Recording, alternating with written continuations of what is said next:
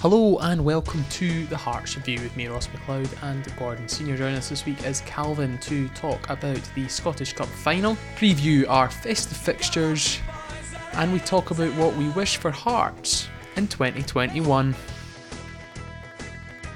So what a rollercoaster ride that cup final was. Yeah, it was. I think a roller coaster of emotions is probably the best way to describe it. It's going to take a while, I think, for us to get over it. Listen, I've had a lot of emotions following Hearts over the years, but I have to say it's probably the lowest in terms of not being angry at them, not being angry at the players or anything like that. Just the the sheer dejection for being so close and it being snatched away from you right at the last second. I think that this has been a difficult year for everybody, as we all know. Um, but I think this game almost rolled that year into one. I think for everyone, and especially of a Hearts persuasion. You come back from being 2-0 down, dead and buried almost. The anger and disappointment that you take from that first half, and then the elation from the second half comeback, to then being knocked down again with the last kick of the ball of the first half of extra time. You're sitting there thinking, well, we've done well the first time we come back. This is probably it. And then again we dig ourselves up and get it back to 3-3, and then you get to penalties. You think it's meant to be. Much has been made about Craig Gordon's role in this cup final, and you just think your name's on the cup. And he saves it from Christie, one of the most lethal marksmen on the park. Edouard's no longer on the park. You're just thinking this has got to be it, and then to then go and miss those two penalties, it just broke me. It really did. I'm I'm a pretty proud guy, but I'm not scared to admit that I broke down in tears. I really did, and that was not because we lost to Celtic or anything like that, or certainly because we lost a cup final. Um, that's because what 2020 has meant to not just me, but millions of people and Hearts as a club in general. From being unfairly relegated, um, to and the season itself, to then coming back and I still not we've not been in a ground since March ourselves, to then sit and watch a Scottish Cup final on the telly, not being able to be there, but seeing these players do something that we haven't seen a Hearts team do for a long time, and that was putting it all in the park and fighting for the club, fighting for the jersey, and making us proud. And you felt for them. You just kind of wish that you were able to sort of be in the ground with them and being able to show them just how appreciated it was. And yeah, gutted, gutted, and I think it'll take a while. But I'm also, as the dust has cleared, optimistic and you know slightly more excited about the future than I was even maybe a few weeks ago. Because what I seen there during that game, well, for the second half and the extra time anyway, was that we have the makings of a top team that can go on and challenge the big sides in the Premiership. We've already beaten Hibs. We had beat Rangers on this cup run. Granted, it was a different team, but we still, there were still a few players in there that done the job on that run. And we've, in my opinion, we're the better side in a cup final against a team who's just won the last 12 domestic trophies in this country. And I think that just shows you just how far we've come in such a short period of time. The club itself already looks more stable. And I think, and it's no secret that the fan base has been divided for a very long time. Although we didn't win the cup, I feel like everything that went on over the weekend there has probably brought this fan base a lot closer, which is where it needs to be for the club to move forward. And obviously, there's been a real sense of pride being a Hearts fan over the past few days. And I know we didn't win the cup, as Gordon said, Calvin, but we have a team that fought for the club during that final.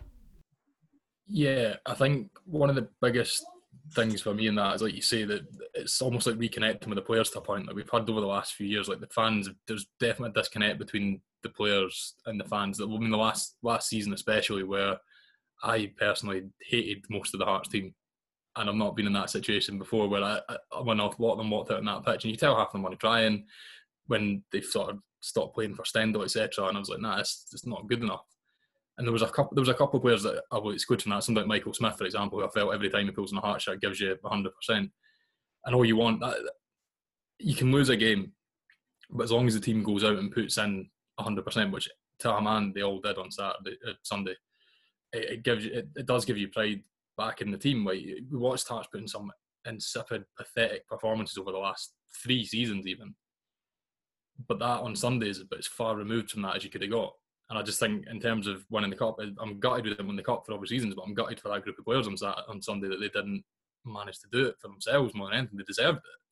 I think every single one of them, a few in particular, Kingsley, Smith again, guys who've been consistent since they came to the club, I feel they really did genuinely deserve it. And like Gordon says, it's probably one of my lowest moments as a Hearts fan, not because I'm not proud of the players, just because, yeah, it stings. The manner, the fight they put up. Had we just lost 2-0 based on that first half performance, I'd have been annoyed. But I got over being annoyed because you just went, oh, we're beaten by Celtic in the final. To play the way we did, to come back twice, to put the effort in, to leave everyone on the pitch and then to get beat on penalties is just the cruelest way to lose anything. And that's what I'm saying. I just feel sorry for them. I think they deserved it, and they deserve fans on the ground to show them at the end of the game that we appreciated that. And I hope that they see it on social media. I know it's not quite the same, but I hope they do realise that the fans, even though they didn't manage to bring the cup back this time, do have an appreciation for it. The game, obviously, we went 2-0 down.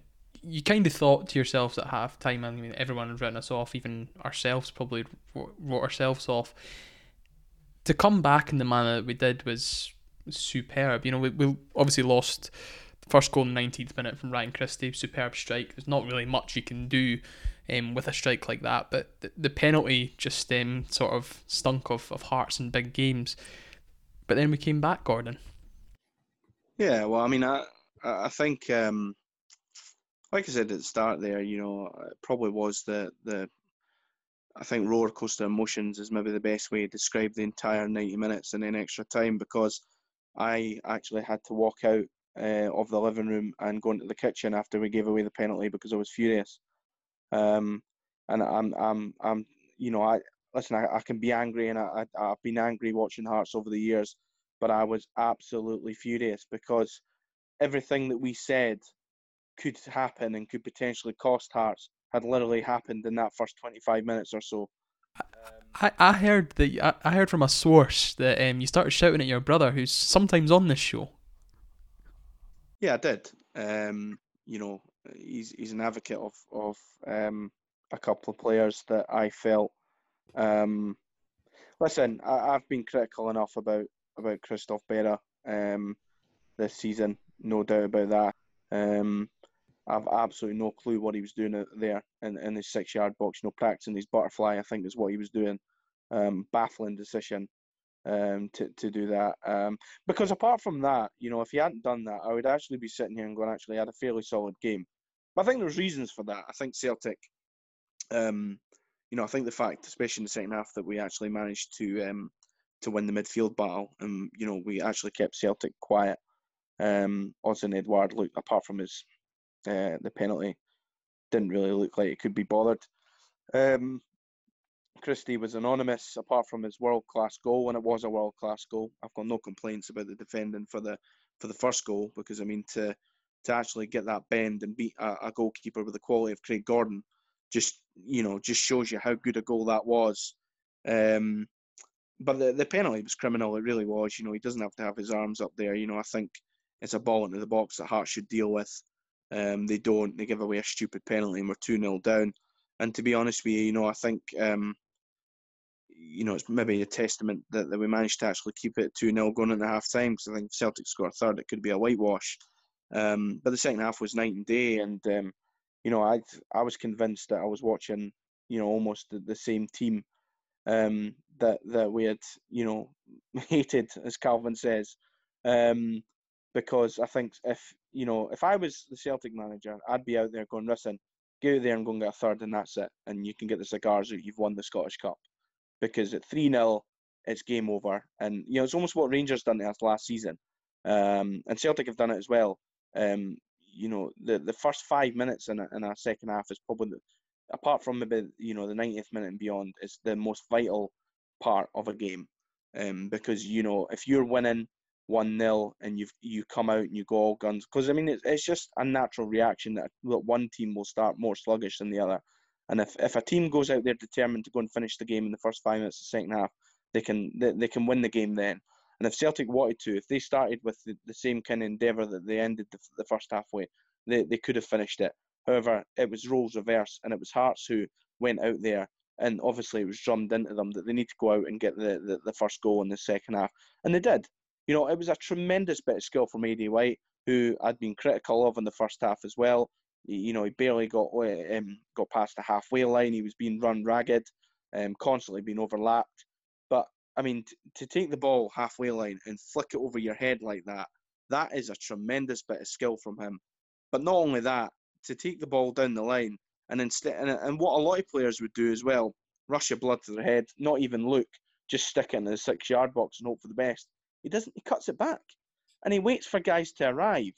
And then, obviously, we get lucky with the break of the ball to Halliday. It's a beautiful little ball in for Boyce, and it's 2-1. And that quality was missing, and that just totally turns the game on its head. And it was what Hearts were capable of, and it was why I was so angry, is because we hadn't shown that in that first half. There's guys in that squad, and it's natural, because we're playing in the Championship. You can't expect to have a 25-man squad who are mentally capable of playing in cup finals, but there's clearly players in there that don't. And another one, again, I don't want to keep going on about it because I feel like I just repeat myself on this show, but Jamie Walker, he was hooked after 55 minutes, 60 minutes. This was a guy that we spoke about and says that he has the ability to really change the game for Hearts and be a key man. But again, he was anonymous, and that really disappointed me again, but it didn't surprise me. I thought Ollie Lee was fantastic when he came on and replaced him. And he is probably a man who, was thinking to himself, he missed the last cup final due to injury, and he's probably thinking to himself there, well, and it'd actually be easy for Lee to have spat the dummy out because he started virtually nearly every game this season, and yet he finds himself on the bench in the biggest game of the season in the cup final. And it'd be easy for him to turn around and just come on and play a half-arsed performance and think, well, I'm away in the summer anyway, so I don't care. But he didn't. He came on with a point to prove, and I thought he was fantastic. And I thought him and Ginnelly coming on, Ginnelly looks a real player. I just hope that we're able to get this guy tied down on a long-term deal because, he was 1-1 and he should score, but I think his impact on the game and what he was able to do in terms of the problems that he caused the Celtic defence just shows you how important it is having a player with a bit of flair and a bit of pace and a bit of skill, because it's clearly something we've lacked for a long time. So I think credit to Nielsen, because before, we've been critical through the years that he's not had he's never got his sort of decision making right, but I thought his subs in this game and even back in the semi-final, when he brought Harron and Naismith on, he got them spot on at the right time, and credit to Robbie, because it'd be, a lot of teams would just roll over there and they would take either, as Martin O'Neill I think was alluding to at halftime, that we should maybe just be happy to lose the game 2-0, but instead, we showed fight, passion, and to a man in that second half, they really were heroes. Nielsen did get his subs spot on, Calvin, in that second half, didn't he? Yeah, absolutely. Absolutely. I think the first half was so poor that I was just sitting there going, "This is just everything I was wary of when Nielsen came back." I've been a big fan of what he's done so far this season. I'm not going to criticise him. I think he's got most things right. But the biggest question mark over him from his last time at Hearts was his approach to big games, mainly games against the Old Firm. And that I felt this was just the exact same in the first half. We started off sort of cagey, try to contain the game, maybe try to catch a goal on the break here or there. And then to go in at half time and make the changes they did, the subs changed the game.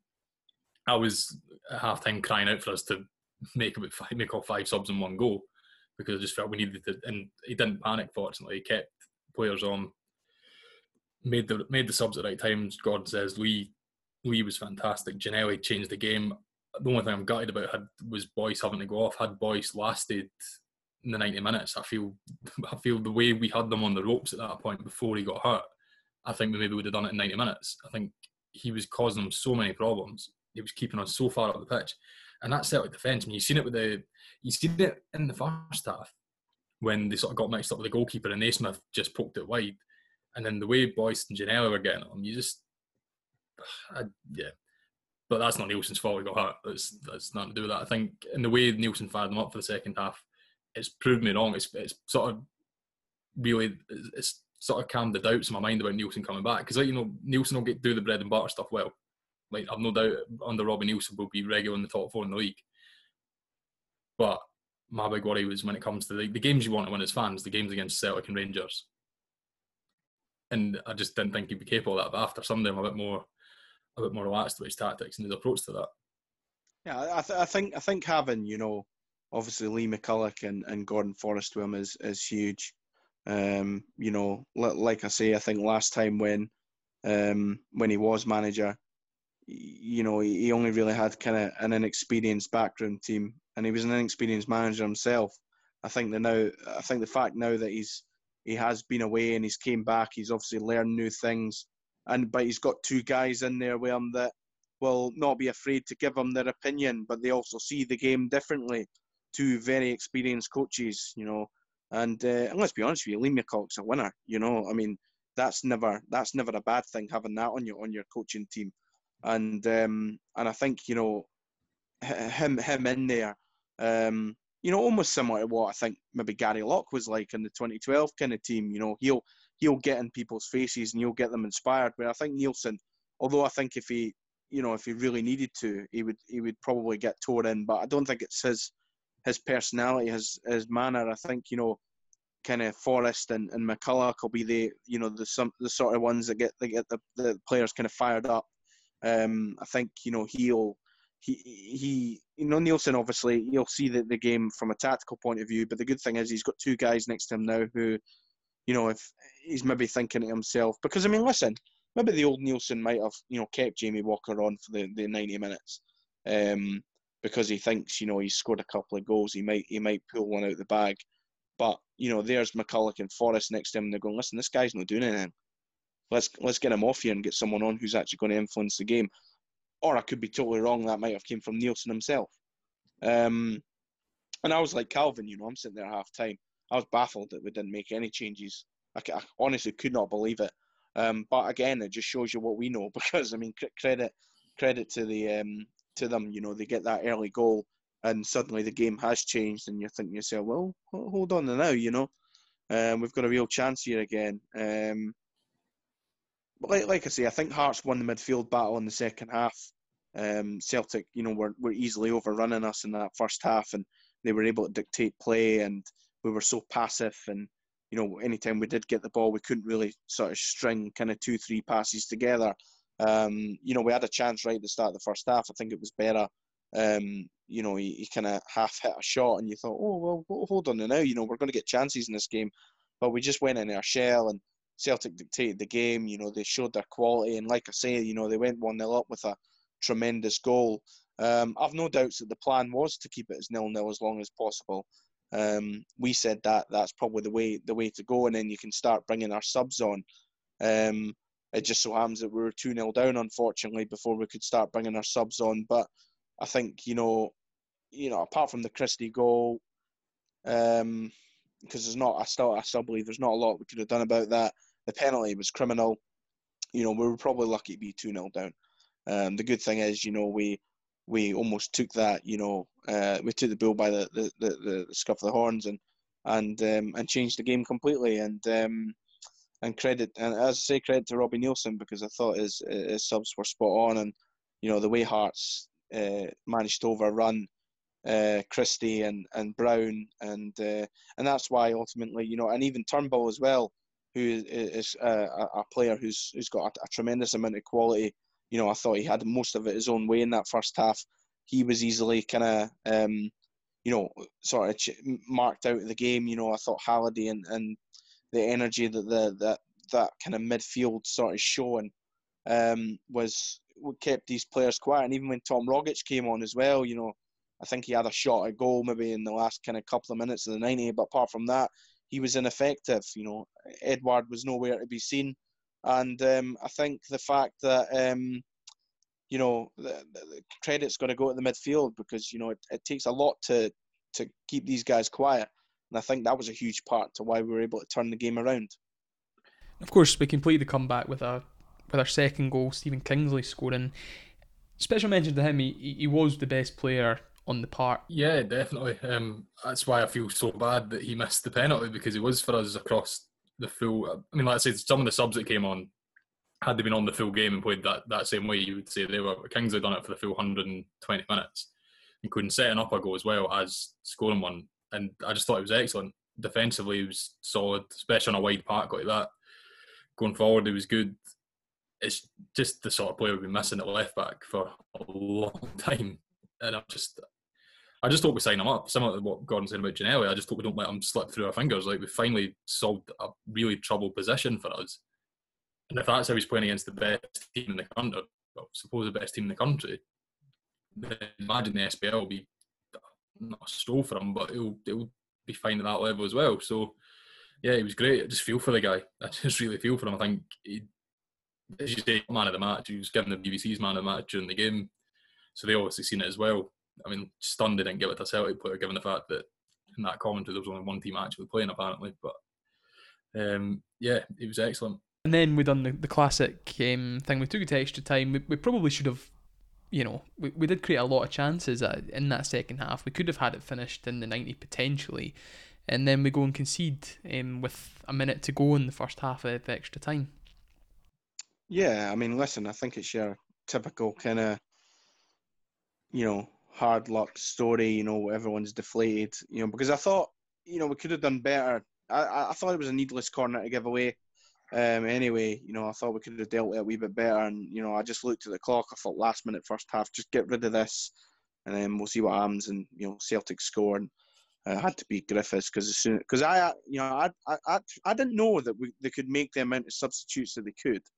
I thought that it was 3 subs, and then they were allowed like maybe 1 extra time. Yeah, I found that interesting as well. I mean, I think Celtic ended up making 6 subs during that game. That's more than half the team. How did that happen? For 5 yeah, is all. Rules. Yeah, they're allowed to do it. Yeah, so five subs and then 1 in extra time or some nonsense like that. But when I seen Griffiths came on, I thought, oh no, just because Lee Griffiths against Hearts. He was there at 5-1, and he, the guy mentioned it in his bloody, post-match press conference. He's probably he's licking his lips. He's thinking to himself, I've got a chance here. I mean, listen, it'll never ever, right that wrong for him, of course, unless he signed for Hibs and then they beat us 5-1 in the final or something. But that's never going to happen. So, but the thing is with Griffiths, for him personally, this is a chance to him so he just knew. That he was going to come on, he was going to have a say, and I thought it was the only time that he actually really kind of managed to actually get away from a Hearts defender, and obviously he puts in an end. You think, great, there we go.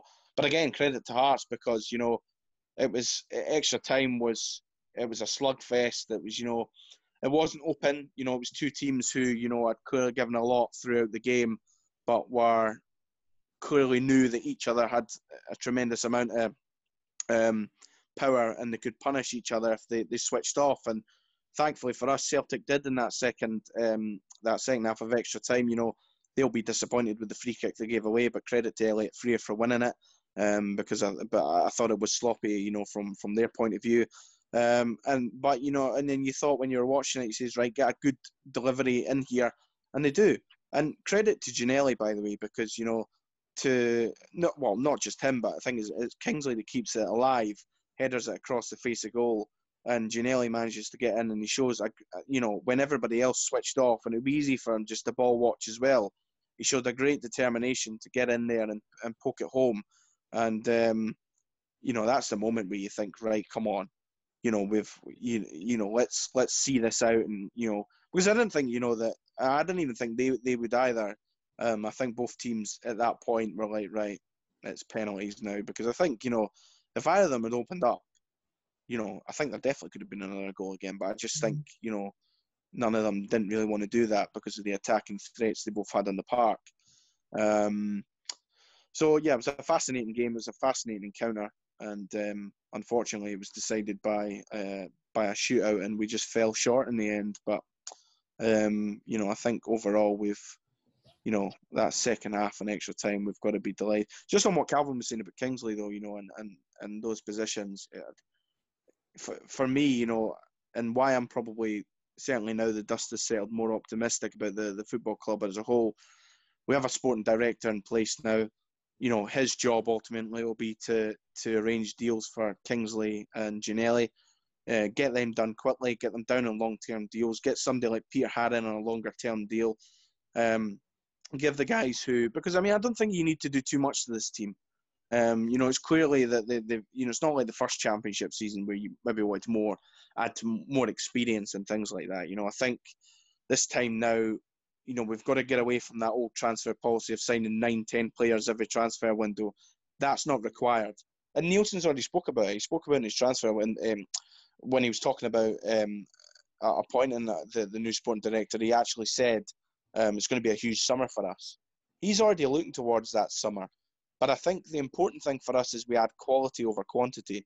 And, if you get that team signed up on a long-term deal, I think you're only really looking at maybe 3, at the most 4 players.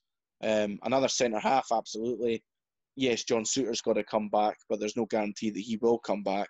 If you can find somebody who could be a real long-term partner for Halkett, and then you add maybe a winger similar to Ginnelly, I know it's very difficult to find. And then if you can get a striker who, one, is going to challenge Boyce for his place, but also someone who can come in and change games, and if you need to change formation, someone up there who is, will equally get as many goals as Liam Boyce will. Liam Boyce is firing back at the critics now. There's another big goal in a big game, and you knew once he got a couple of goals, he would go on a run. I just hope that the injury that he picked up isn't a long-term one, and hopefully he's back and he can get himself, more goals towards the end of the season, and then having a fully fit Boyce next season, confident and in the mood, alongside somebody that he can either play off of, or someone who's going to come in and be able to do just an effective job. That's why you kind of, I was disappointed that, we weren't able to keep like Connor Washington, because I think he could have had a similar impact, a guy who could play different positions, but at the same time, when he got a few goals, would chip in with more than enough. I think Hearts need another type of striker like that, and I think, and Nielsen's alluded to, they've kept the number 9 free for a reason. So I think if you add quality to that squad, I've absolutely no doubt that we would be up there top 3. One thing, obviously, that game was missing was the support, and that 3-3 draw with supporters there all going absolutely nuts at every goal would have been a fantastic advert for Scottish football, wouldn't it? Yeah, I think that as much as we're still reeling from it now and we're on the wrong end of it, I think that probably has to go down as one of the best Scottish Cup finals. Because for everything, it was drama, brilliant goals, some excellent bits of skill, end to end. That the extra time was brilliant as well. For nobody to be in there to witness it, it just feels brutal. You just wish you were there. The long drive back from Glasgow after that would have been horrendous. But yeah, Yeah, definitely. For nobody to be there to witness a game like that, it just you still feel a bit detached from it. Like, I know, Gordon, you were saying after the game you were distraught, and I was as well, but I still felt after the game it's not the same, but I just turn the channel over. Like, you're sitting there after watching that, and normally be hand and surrounded by all your pals. You'd get on a bus back, go to the pub together, and just get absolutely steaming and drown your sorrows or celebrate if we'd been fortunate to win it. But then just to be able to sit there and in a fit of rage, just change the channel. It just feels a bit. It feels detached. It just feels like it didn't really happen. If that makes sense, you get what I mean? Yeah, I totally understand that. Absolutely. I think for me, in terms of the players on the park, though, I don't think the game would have been any different if fans were there, because I think it's maybe the first game that I've actually watched without fans, and it's been a game that, it didn't matter. There was just two teams who were determined to win the game, and and it was a really kind of, and I actually thought that, to be fair, I thought the Derby semi was a bit like that as well. It was two teams who, they weren't, a lot of games you can watch are, it almost feels like a training game. That wasn't like that. You still see nasty tackles going in that you expect in a Hearts Celtic game. There was that, there was just two teams that were willingness to win. And you seen that right through the park, and I thought that was refreshing to see. And I think for neutral, I mean, you would have loved sitting watching that. You really would have, but when it's your own team, it's absolutely, it's torture, isn't it? And I agree with you completely. It does take a spin off, and it almost makes me think, well, it hurts now, but at the same time, if you turn around and say to us, well, okay, you'll experience this now, but say next May, you'll get back to the final, you'll win it, and you'll get to be there. You would turn around and say, right, okay, I'll take that. Now I'm not saying that's going to happen, but it could, and the reason why we follow Hearts up and down the country, apart from the obvious, because we're crazy, and we obviously love the football club through the good times and the bad, but you go through, you travel up and down the country constantly, spending thousands and thousands of pounds on them every year, so that when these days come along, cup finals, listen, obviously there's fans who don't go to all the games. Not, some of them just choose not to. Some can't because of work commitments. So when a big cup final comes along, naturally they'll all go, which is fine. I've never had a problem with that. But I always feel like for us who constantly go, and let's be honest with you, there's maybe about, I don't know, 2,000 or something that could probably say that they go every single week, or most weeks up and down the country, whether it be at Tynecastle and then away from home. There's only a small number of the Hearts support that can actually say that they do that constantly, because it's the same faces that you see, even though that you don't know some of these people personally, but when you go an away game, you see the same faces. And I think for people like who do that, and I'm not having a go at anybody else, but I think that feeling when a cup final comes along, you win it, it's that little bit more special, because you've stood in the pissing rain away from home in Motherwell or something like that and watched us get gubbed. You've went all the way up to Inverness in Ross County, and you've seen you either miss a last minute penalty or concede an overhead kick to a player manager. You go through the ringer watching Hearts, and you see and they really do give you every single emotion imaginable. What it's anger, granted, but a lot of it is you do get the good days as well. But when the cup final comes along, like the 5-1, and they give you that, it's special, and it makes it all worth it. And when they get beat, you're angry the whole weekend and maybe a bit into Monday, but you're already looking towards the next game. And then when the next game comes along, but like cup finals and things like that, and when you win games and big cup finals, you just you still talk about them from years to come. We'll be talking about the 5-1, for example, and hopefully during our lives we'll have more than just the 5-1 to talk about, but we'll be talking about that day in May, until we're dead, but on our dying days, let's be honest with you. So and that's ultimately what it's all about. And I'm not, and the thing is, with kind of the Celtic fans and stuff, and it's a tremendous achievement for any football club to win the amount of trophies that they have, and credit to them. But, would it have been a similar celebration at Parkhead than it would have been in Gorgie if we had won the cup final? Not a chance. It's two things on that, Gordon. It's nice to see that Craig Brewster is still living rent free in your head. Oh, he is. You're right in what you say, though, Gordon. I mean, if you were to win the cup now, you wouldn't be able to celebrate properly. It's more again, I said it last week, it's the people you go with at these sort of games that really make it. And well, obviously, I would have far rather we won the cup final than lost. If you offer me the chance to lose this one and win it next May or even the year after, and we can all be there and you can all go back to Tynecastle, because we're sitting there talking about, it's like, if we do win it, do we go to Gorgie? I know the club says you're not supposed to, and wouldn't it really be a celebration? You'd probably just get there and get told to leave.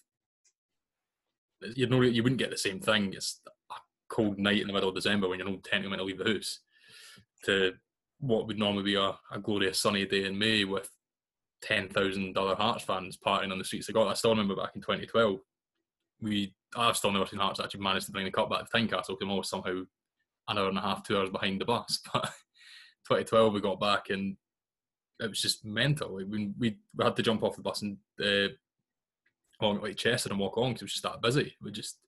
And you just bump into people you've not seen since school, just getting drunk in the streets with them, having a great time. And that for me is what winning the cup's about, more than the actual trophy. It's the days that follow it. Like, I think back to 2012, it was like 3 or 4 days of just being constantly on it. The weather was cracking. I was like 20 years old, 19 years old. It was brilliant. It's an absolutely brilliant time of my life. And this one wouldn't have had that. It would have been a great thing to do. Like, the Hibs game is probably my favourite moment of the last 9 months. Like, not much else has really went on. But yeah, it would have missed that. And I think I would have always looked back on this cup run had we won it. And I'm still going to look back on it and just be a bit gutted that we weren't there. Because to beat Rangers, Hibs, and then if we had beaten Celtic in the final, to have only managed to make it to one of those games, it would feel a bit hollow in a way. You think back to the elation of that Rangers game at Tynecastle. Like, that weekend in general, we obviously beat Rangers and then we go and beat Hibs at Easter 3-1. And, considering the fact that I think we only seen something like 4 league wins that season, to then get 2 big wins like that in the space of, 3-4 days or whatever it was, you almost thought to yourself, this is what it's all about. These are why you do it. And then, they give us St Mirren Park the next game week. So, I mean, that again, that's just Hearts, isn't it? The ups and downs. And listen, it's painful sometimes, but I wouldn't change it for the world, and I just, I can't wait to get back. I really can't. And I just hope it's sooner rather than later. And I hope, for these players, when we do win the championship, because we will win the championship, there's no doubt about that. When we do, I hope that they get to lift the trophy in front of some fans. Looking ahead, then, after the cup and towards the championship fixtures that are coming in over the festive period, then we've got 3. I was going to say big games, but nothing's bigger than the Scottish Cup final. But 3 big games in a sense to get us to where we want to be: Ayr, Arbroath, and Dundee. Not played Ayr yet. Yeah, I mean, they're probably thinking, they'll be looking at us and going, Hearts will be hurting. Can maybe go there and inflict salt on the wounds. I'd kind of like to hope the Hearts players will be hurting and are going to go out and hopefully try and steamroll Ayr. It'll no make up for not winning the cup on Sunday, obviously, but it's a very quick way to get out of your system if they follow that up. Because normally, it's probably the one plus side of having a cup final in the middle of the season is normally when you lose the cup final, you sit and stew on it for 3 months, desperate for the next game of football to happen, whereas this time we've only got to wait 6 days. I think at the weekend, I was paying too much attention to it, but the results seem to fairly go our way. I mean, if we do win our game in hand, we can go 6 points clear at the top at least. I feel these 3 games coming up, I think this could effectively be, if we were to win these 3 games, given the tight fixture schedule, the fact we've got a bigger squad than most, and now Dunfermline do seem to be faltering in a bit, I feel this could be where we really just sort of not win the league, but we could do a lot of damage in this week and a bit period. Yeah, I think the fact that the Ayr game's coming up at Tynecastle as well, I think probably suits us. That we've got 2 two sides that I think if we were looking at this fixture list and it was 2 games away from home against Ayr and Arbroath, you'd maybe be thinking it could be tricky. But I think the fact that we're both at home, I think gives us a really good chance to lay down a marker. And I really hope that we see a similar performance like we did against Queen of the South. And Hearts can get a few more goals and lay down a real marker, and then do the same to Arbroath the following week. And that sets us up nicely for going to Dens, and they are they're a shambles at the moment, Dundee. Naturally they'll be wanting to try and put the 6-2 right to an extent, but I still think we should go up there and be looking to win that game, no problem at New Year. They were 3-0 up against Dunfermline and they threw that away with something like 15 minutes to go. So I think it just shows you the issues they have.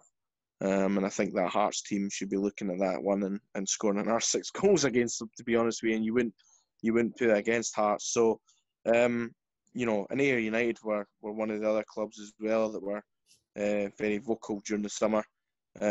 So, let's go there and beat them, hopefully at Tynecastle at the weekend by a good number. I'm sure they'll come and they'll maybe try and make it difficult for us. But, if we play even 75% with the same amount of determination and skill and kind of prowess that we did in that second half on the Scottish Cup final, we'll be far too strong for Ayr. What's going to be our most difficult game out of these 3 then? Probably Arbroath, I think. With the great, it's difficult to say because we've not really played Ayr yet, but I would still expect us to beat them. I think Arbroath will probably, Dick Campbell, a very shrewd manager. I think he'll come there with a plan. He'll have probably seen, some of the other kind of games at Tynecastle, what to do and what not to do. Because you can't go there and attack Hearts because, Dundee and maybe to a lesser extent, Queen of the South didn't really try to attack us. They just weren't good enough. But Dundee certainly, went there and were very open and, they got destroyed. And I think, I don't think Ayr will do that. Well, if Ayr do that, I think we'll easily beat them. I think Arbroath are more likely to maybe sit in and make it difficult like they did at Gayfield. But I think Hearts should have too much for them. It's a tight fixture list. So I would imagine there'll probably maybe be a wee bit of rotation in the squad. Maybe some of the kind of the guys who were on the fringes a little bit. I think Harron will probably get more game time. You'd imagine they'll step up his game time. You'll maybe see Popescu come back into the squad. You would imagine Roberts and Freer will probably have more game time. And you may see maybe, depending on Boyce's injury, you may see maybe Henderson come into the, I'm not saying he's going to start or anything like that, but he might come on, maybe for Whiting or something like that. And you would imagine Nazy will maybe get a wee rest. And so I think there will be a bit of rotation. What game he chooses that to be, I'm not sure. It'll probably be maybe the Arbroath game actually, but you'd imagine, listen, anything less than 9 points is disappointing. So for me, I agree with Calvin. If they go there and they get 9 convincing points, then and the way the league is at the moment, teams take points off each other constantly, which we knew would happen. You knew that would happen. As much as Dunfermline have started the league well, they then lost at home and it's all right, winning the big game against Hearts, but and they deserve to win that game that night. We've got no complaints, but it's all right doing that. But if you can't, raise your game and beat, like Morton at home, and then you're drawing a couple of other games after that, then you're not going to win titles. Simple as that. Where Hearts, for example, since the Dunfermline defeat, have responded pretty emphatically, and I think they'll continue to do that. Calvin, is the onus on Dundee to get a big result against Hearts, given that they're obviously going to try and mount a title challenge this season? Well, you'd like to think from their point of view they would want to try and get a bit of revenge for that absolute battering at the start of the season. in terms of Dundee title challenge, I mean, relegation battle, merely. I think say, that's fair. I think they more need to pay attention to what's going on below them than what's going on up above them for the moment. In terms of what you were asking Gordon there about the hardest game, you would probably have said at the start of the season, look at the fixtures, you would have said Dundee away 2nd of January, that's probably going to be our hardest game of the season, but they are an absolute shambles from what you can see. I mean, 3-0 up at home at Dunfermline with 15 minutes to go to no win that. I mean, I know Dunfermline are one of the better sides in the league, but you're no challenge of the league when you do things like that. And yeah, they just don't seem to be very good. I mean, we beat them 6-2, but we never really got out of first gear at the time.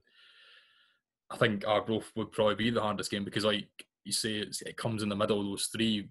The rate of games we have, we are going to have to rotate players. You would probably try to rotate them in the middle of that. Arbroath are a bit more, they seem a bit more street smart than other teams. They seem the more likely to come and try and frustrate us. Now, if we can do it with Allo and get 3 goals in the first 25 minutes, then not a problem. But if we don't score early against Arbroath, I feel that probably the more likely the 3 to make it difficult for us. I feel Dundee might just fly into the traps to try and get a goal, and we can hopefully just pick them off. Because it must have hurt them. They spent all summer getting pelters off Hearts fans, and you're thinking they might turn up at Tynecastle and we go 1-0 up inside 2 minutes, and then absolutely demolish them. So I'd imagine from a Dundee player's point of view, you'd be hurting a bit after that, and then Hearts mocking them on social media afterwards, it kind of gives them a bit of an edge, but they're just not a very good football team. Yeah, I mean, listen, they could get dragged into the playoffs. You never know. But at the same time, they could go on a run. They could find themselves in the playoffs at the top end. It's an extremely tight league. But I think the problem Dundee have is they're conceding too many goals at this level. You look through their games and there's no, maybe there's maybe 1 or 2 clean sheets. But I just think we all know a lot about the players that they have because they're players that were nowhere near good enough to not just play for Hearts but just play at the level that we were at, and they look so far away from promotion that they look more like relegation candidates, and clearly there's issues at that club. I'm sure it'll all play out next year. Looking ahead to next year, what are your wishes for Hearts going into the new year? This is obviously our last show this year, so we're going to take a wee break. What are your hopes for 2021? Well, to get back to the Premiership, naturally, but to start well. We're not just going back up to finish in the top 6. We don't buy season tickets to hope that Hearts are going to finish in the top 6. We buy our season tickets and demand that Hearts are challenging to get into the top 3. And I think that's where the club needs to get back. It needs a few years of consistently being up at the top end of the table to get themselves back that feeling. And I think definitely the players, we've got the opportunity to do that. I think the important thing for us now is the structure seems to be in place. We have the sporting director now. We have a manager who knows the club, who knows the league, who probably feels like he's got, his best ever team at his disposal. He'll still have a reasonably good transfer budget now. And the important thing is for him is to try and go and, build this squad that, and as Calvin said earlier in the show, he's a man who will get the bread and butter right. Therefore, I think Hearts will constantly be in the top end of the table. But the important thing for him now, compared to his last spell at Hearts manager, which probably cost him a lot of trust with the fans, was his record in the big games. And listen, he's already beaten Hibs, and he came mightily close to winning the Scottish Cup. If he can keep the squad, which I've no doubts that they will keep together. It's not like previous times, when a Hearts team seems to get the cup final, it's decimated the following summer because we're skint and we can't keep them together. You feel like this isn't an end of a cycle; it's just the start of a cycle.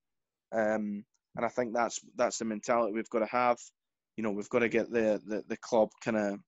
And the thing is, as well, it's a tough time for the world, and it's going to be a while, I think, before things maybe, especially in football in Scotland, a lot of clubs have taken a hit, and maybe clubs even in the Premier League as well, and the Premiership won't be financially stable as they were 18 months ago.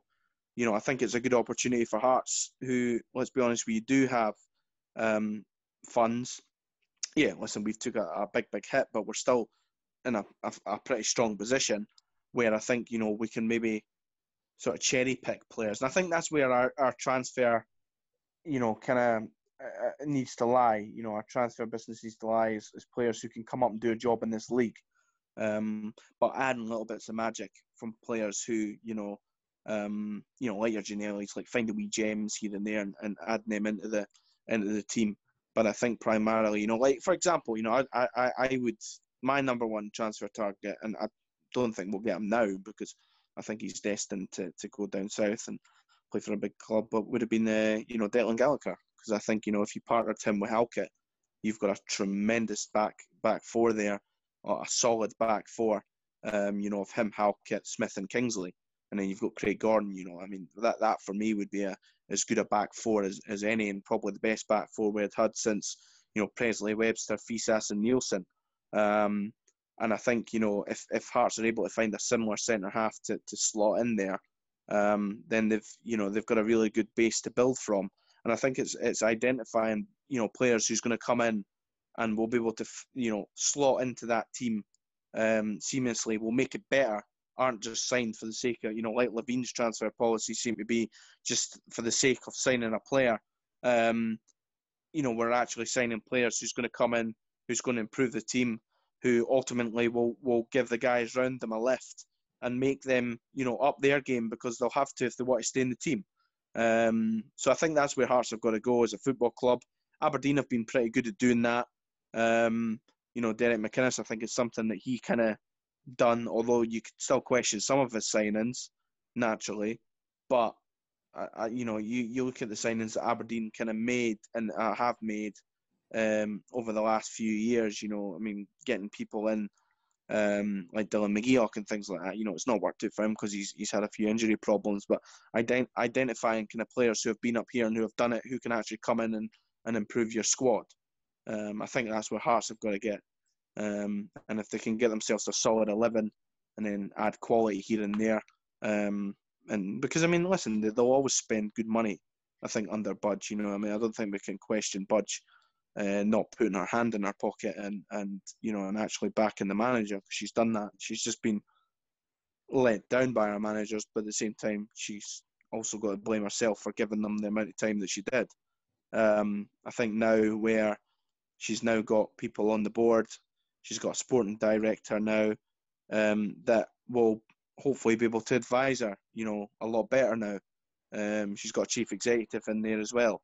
So I feel like, there's a more stable structure at the club, and going forward, get ourselves back up to the Premiership and really just, grab it by the horns and let's see where it takes us, because Hearts, for me, the ambition has always been to get Hearts, and this is why I think, Anne Budge wanted to build the new main stand. She wanted to redevelop Tynecastles because she has these dreams of hosting these big Europa League nights under the lights. And Billy Miller scoffed at the idea when Austin McPhee suggested it last season that Hearts should be a Europa League club. Well, I think Hearts should be a Europa League club, but you've got to put the foundations in place for it, and you've got to build towards that. And that might have been the ambition from the start, but clearly we got it wrong. Hopefully we've now learned from those mistakes, and football can change very quickly. And hopefully by this time next year, we're at the top end of the Premiership, and we're looking, and you never know, we might have had a wee Scottish Cup win in there. Who knows? But hopefully by this time next year, we're in a more stable position, and we're thinking, 2022 can be our year, and we can really, really kick on.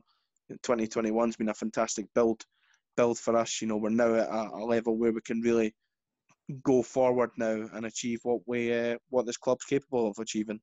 Building on that, I'd say in a purely short-term view for me, it's got to be getting certain players tied up on deals. I mean, Janelli's a free agent in the summer, so we can, I think, from the 1st of January, we should be going, if we're not, we should be having conversations with him and his agent already. I think the 1st of January, if we can turn around and go, right, we've signed Janelli up, I think Kingsley's in the same boat. Kingsley's only on a year. We can extend that now. I think if we could get Kingsley, Smith and Janelli signed up ASAP, it means we go into the summer, as Gordon said, only needing to make 3 or 4 quality signings rather than rebuilding a squad every 6 months like we've had, and that's what's landed us in so much bother. It's constantly rebuilding every single 6 months, and now we've got Nielsen back, who I think would be happy to stay at Hearts for quite a long period unless a really big job comes along. I don't see him leaving for anybody in particular. So we could, assuming this new sporting director is okay, we could start to build towards something really good. It does feel like, as Gordon's already said, we're not at the end of a team like 2012. That team, by the following January, there was a handful of players left from that cup inside. By the time we got to the League Cup final, there was about 3 players left that started the Scottish Cup final. If that, this time, I don't see. I think there's players we obviously want to try and move on in the summer, or hopefully move on some in January. But I don't see players getting picked. Haring would be the only one that I would see somebody coming in for. Or Smith obviously as well. But if we can tie him on a longer deal, you've got Gordon there. You've still got, aside from him getting injured, you've still got a couple of years like Craig Gordon. Sign a new centre half, ideally in January, give him 6 months to bed in, win the championship, come back up, and it's actually looking quite good for the first time in a few seasons. I don't know how to react to all this. You're very positive for once. This is good. I like this. It's probably the most positive I felt about Hearts for a while, which is really bizarre on the back of a cup final defeat. But I just think what that team showed on Saturday. I mean, bear in mind we came in the cup final off the back of a 6-0 win as well. It does finally feel like things are, because we played two Premiership teams this season, 2 top 4 Premiership sides. We've knocked one of them out, and we've taken the other one, the 9 in a row quadruple treble champions, to the last penalty shootout. So we're not, what we proved on Sunday there is we're not a Championship side. What everyone's been saying is Hearts are a Premiership side stuck in the Championship. And there's been times where that hasn't looked the case, but after Sunday, it feels like, after the last few weeks anyway, it definitely feels like that's the case. Like we are still a Premier League football club that was. Yeah, it almost kind of, I think the players maybe bought into the whole thing where people kept saying, oh, this is a Premiership squad in the Championship, and maybe I think they started kind of, almost just listening to what other people were saying too often, and and they almost lost focus a little bit, and I think in terms of their performances, they almost thought, well, we shouldn't even be here, we should be battering these teams. But I think there's been a realisation that actually it doesn't work that way, and I think they've definitely had to boot up the arse, and we've seen it now that they're certainly a lot kind of more focused, and they're doing their job. And then you've seen there as well that they can turn it on when they need to. But at the same time, there's obviously problems that can still be fixed. The first half, clearly showed that we are vulnerable at times. But at the same time, I think we showed that we've got a squad now who have, on their day, can take anybody on in this division. And let's hope that going forward, we take that in every game. We're fearless, and we're always competitive, because the amount of times over the last 18 months, we've heard how this is the best squad I've ever assembled from previous managers, and yet we've still went along the M8 and been battered 4 and 5-0. Where at least this time, we've went to Glasgow, we've took on Celtic, we've scored 3 goals against them.